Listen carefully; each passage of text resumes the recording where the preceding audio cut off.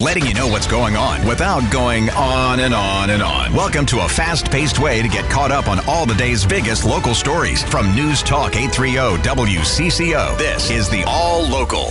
I'm Mark Freie, and this is the All Local for the first day of September. Some of today's headlines include more heat is on the way, what to expect this Labor Day weekend. There's concern about vaccinations as young children head back to school. And it was interesting, but the Gopher football team got a big win to start the season. Leading off the All Local, a man whose life sentence was commuted in 2020 has been charged with firearm and drugs possession.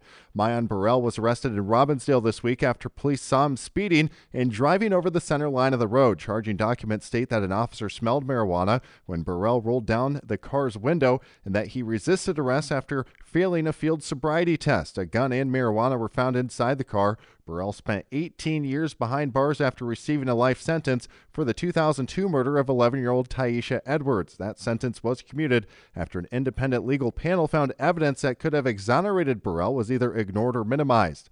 The Dakota County Attorney's Office took over this week's case. That was due to a potential conflict of interest involving work Burrell did on Hennepin County Attorney Mary Moriarty's 2022 election campaign.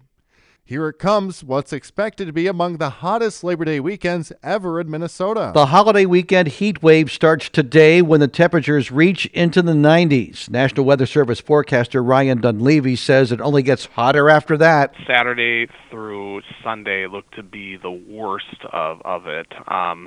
Saturday will be up at around 95 degrees. Sunday we could potentially see 100 degrees here. With the heat at extreme levels, if you have to be outside, be sure to limit your activity and drink plenty of water.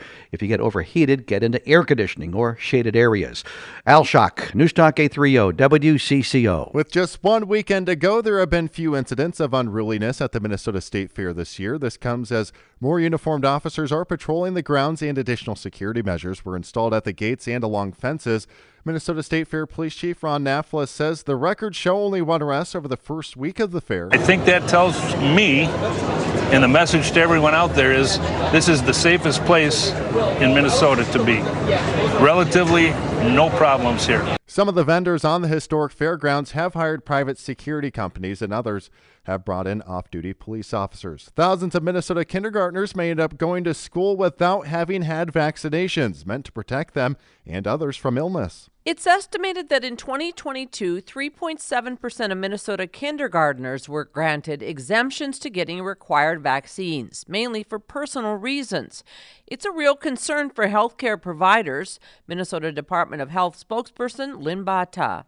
We are watching it closely. We are looking at where there are significant gaps where diseases could actually take hold and working with local jurisdictions and the school districts when we find those. She says vaccinations reduce the spread of childhood illness that once plagued the country, illnesses such as polio. Susie Jones, News Talk 830 WCCO. Well, if you're finding yourself sneezing a lot lately or your eyes are watering, you're not alone. Dr. Douglas McMahon is with Allergy and Asthma Center of Minnesota. With this year being really dry, a lot of the grass is not taking as strong of roots. The weeds are really propagating this year. And so we'll see the weeds really being pronounced and having people with runny nose, sneezing, itchy eyes, nasal congestion, some flare-ups of the asthma this time of year up until we get a first frost. He says over-the-counter medications are helpful as well as keeping your windows closed and showering before you go to bed. The high school football season is officially off and running after a busy night last night. More games scheduled for Friday night. Minneapolis North head coach Charles Adams says his team's ready to go as they'll be on the road at Holy Angels. So a new section, new class, and actually a new district. So some bigger teams that we play in our district, and we looking forward just to go out there and compete. And once again, expectations is to get to the state tournament and win the Prep Bowl. North is now in Class 3A after playing in 2A last year.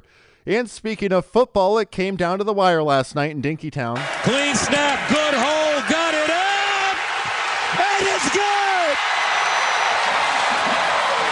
And Minnesota comes back to win it, 13-10.